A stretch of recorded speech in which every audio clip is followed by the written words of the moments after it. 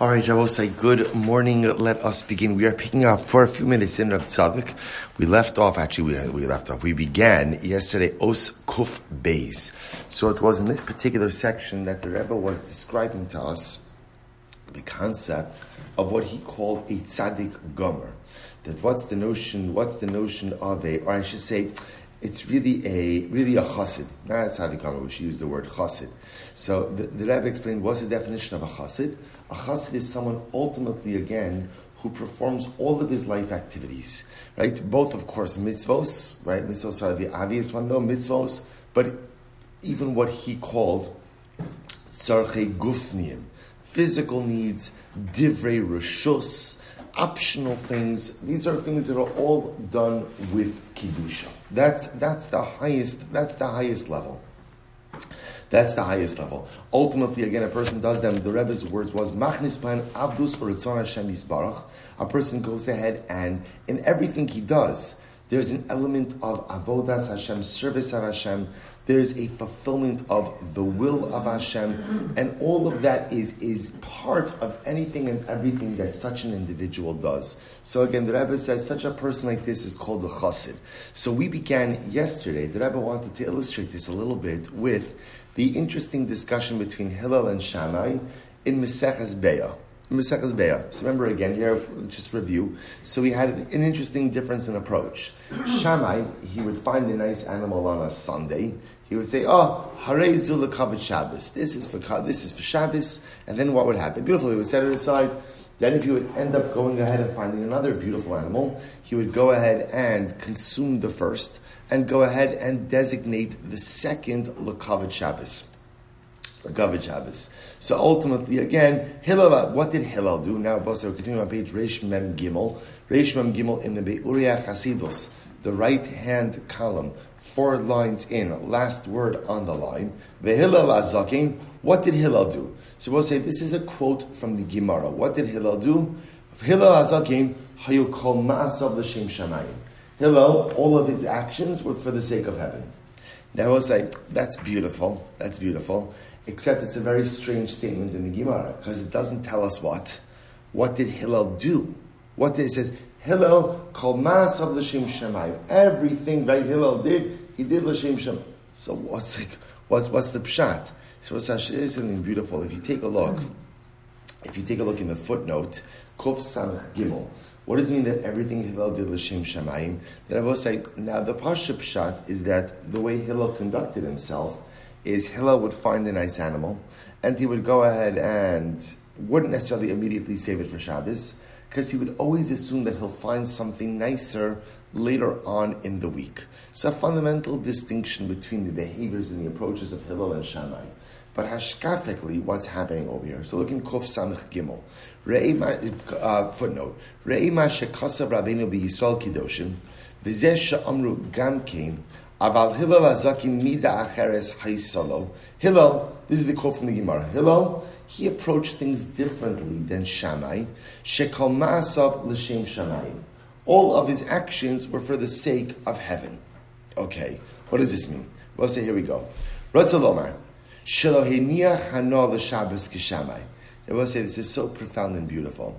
We're going to see, so essentially, what did Hillel do? Unlike Shammai, who would see an animal and say, beautiful animal, l'kavod Shabbos. So already on Sunday, if Shammai came across a beautiful animal, Shammai was set for Shabbos. Okay, find something more beautiful later on, he'll replace. Hillel wasn't like that. Again, Pasha Pshat is that Hillel would wait until later on in the week, ultimately, again, to see what was available, and was confident that he would find something beautiful for Shabbos. But listen to how Reb Tzadok explains this. Ratzal Omar, Shelohiniach hano l'Shabbos kishamai. So Hillel did not delay his spiritual and lofty consumption for Shabbos like Shammai did. Ki hu haya ochel gam biyamos hachol al taras kodesh. Hillel ate the entire week in a state of tara. We'll define what this means in just a moment. Lios kol ma'achalu b'kedusha beruchnis hamachol kishabbos. Essentially, Hillel didn't just eat on Shabbos like Shabbos, but he ate throughout the week like it was Shabbos as well. That's not a statement on volume, right? Or that's not a statement ultimately on the quality of foods. You'll see what he means. V'zeh nikra komasa l'shim Shabbos. So let's throw this outside for just a moment. You see, in Shammai's world, there was one event of lofty, elevated, heilige eating. And when was it? Shabbos. So Shammai's entire week was focused on Shabbos, right? So Shammai's entire week was, okay, there's one day out of the week where everything is transformed into something dramatic, everything is transformed into something beautiful, everything is transformed into something different. And that happens once a week. Every week. And so Shammai's fixation was, how do I maximize that spiritual act of eating? How could I maximize it into something dramatic? Hillel understood something different. Hillel understood that every single day consumption could be holy. That it doesn't just have to be that on a Shabbos consumption is something that is elevated and lifted up from the mundane, but rather each and every day a person has the ability to infuse Kedusha into their consumption. A person has the ability to make even the most mundane act into something special, into something unique, into something that indeed is a form of Avodas Hashem. That's what Tzaddik says. Herein lies the fundamental difference between a Hillel and a Shammai. Everyone agreeing that Shabbos is Shabbos. And the beauty of Shabbos is that you take everything mundane. If you think about this, what's the essence of Shabbos? You take every single thing that is normally mundane during the week and you lift it up. You sleep on Shabbos, that's Oneg Shabbos. I sleep during the week as well. Shabbos, I take sleep, I lift it up. You eat on Shabbos, I eat during the week as well. I take eating, which can be amongst the most animalistic things, and ultimately lift it up. I will say, even again, the Rambam brings down that again, part of Oneg Shabbos is intimacy with one's spouse. 1 second, you could do that during the week as well. You lift it up on Shabbos and it becomes something holy, becomes something special. That's the essence of Shabbos. You take everything mundane, and you just simply lift it up. So, but Hillel came along and said, 1 second, why is it only on Shabbos? Why can't I take that same experience and take all of those mundane things and somehow lift them up and somehow transform them into something meaningful, into something beautiful, into something uplifting as well? And that, says Rab Tzaddik, is the meaning of the statement of the Gemara, when the Gemara says, V'hillel hazokein hayu kol ma'asav l'shem shamayim. Hillel's actions. Sorry, I remember saying the lashon of the Gemara is actually a bit different. In the footnote in Kuf Samech Gimel, he quotes the lashon in its entirety, and it's so beautiful. Listen to the lashon. You don't have to listen; you can see it inside. Aval Hillel azokein, Hillel the elder, mida acheres haisabo. He had a different approach. What was his different approach? Shekol ma'asav l'shem shamayim. All of his actions, all of the time, were this for the sake of HaKadosh Baruch Hu. Now, I will say, do you think that the Gemara Maseches Beis is just coming to tell us the different Shabbos shopping habits of Hillel and Shammai?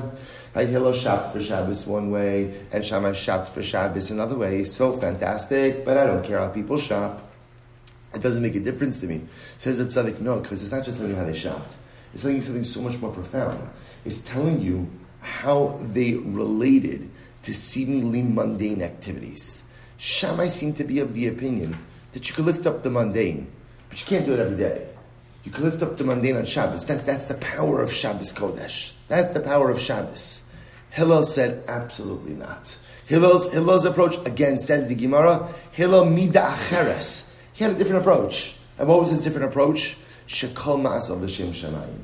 You could lift up every single mundane activity, every single day, and transform it into something holy. Shabbos is the paradigm. Shabbos teaches us that it's possible. Without Shabbos, a person would say to themselves, impossible. There's Kodesh and there's Chol. Hamavdil ben Kodesh l'Chol. Right? There's holy things, there's mundane things, and that's the way of the world. Shabbos teaches us that that's not true. Shabbos teaches us that even the mundane can be lifted up. But with just Shabbos, I would think, okay, one day out of the week I could accomplish that, the rest of the week I can't. Comes along Hillel and says, absolutely not. Mida acheres haisavo. He could go, and Hillel says, you can live life differently if you choose. You can live life differently if you choose. What kind of different life could I choose? A life of Kedusha. A life of where mundane things are lifted up, not just once a week, but each and every day. I suppose we'll have to stop over here for today. We're going to pick up at Mir Hashem. Now that we have the Machlokes Hillel and Shammai, now that we have the approach of Reb Tzadok, we'll see ultimately again how to actually bring this alive and create the identity of a chassid. Shkoyach.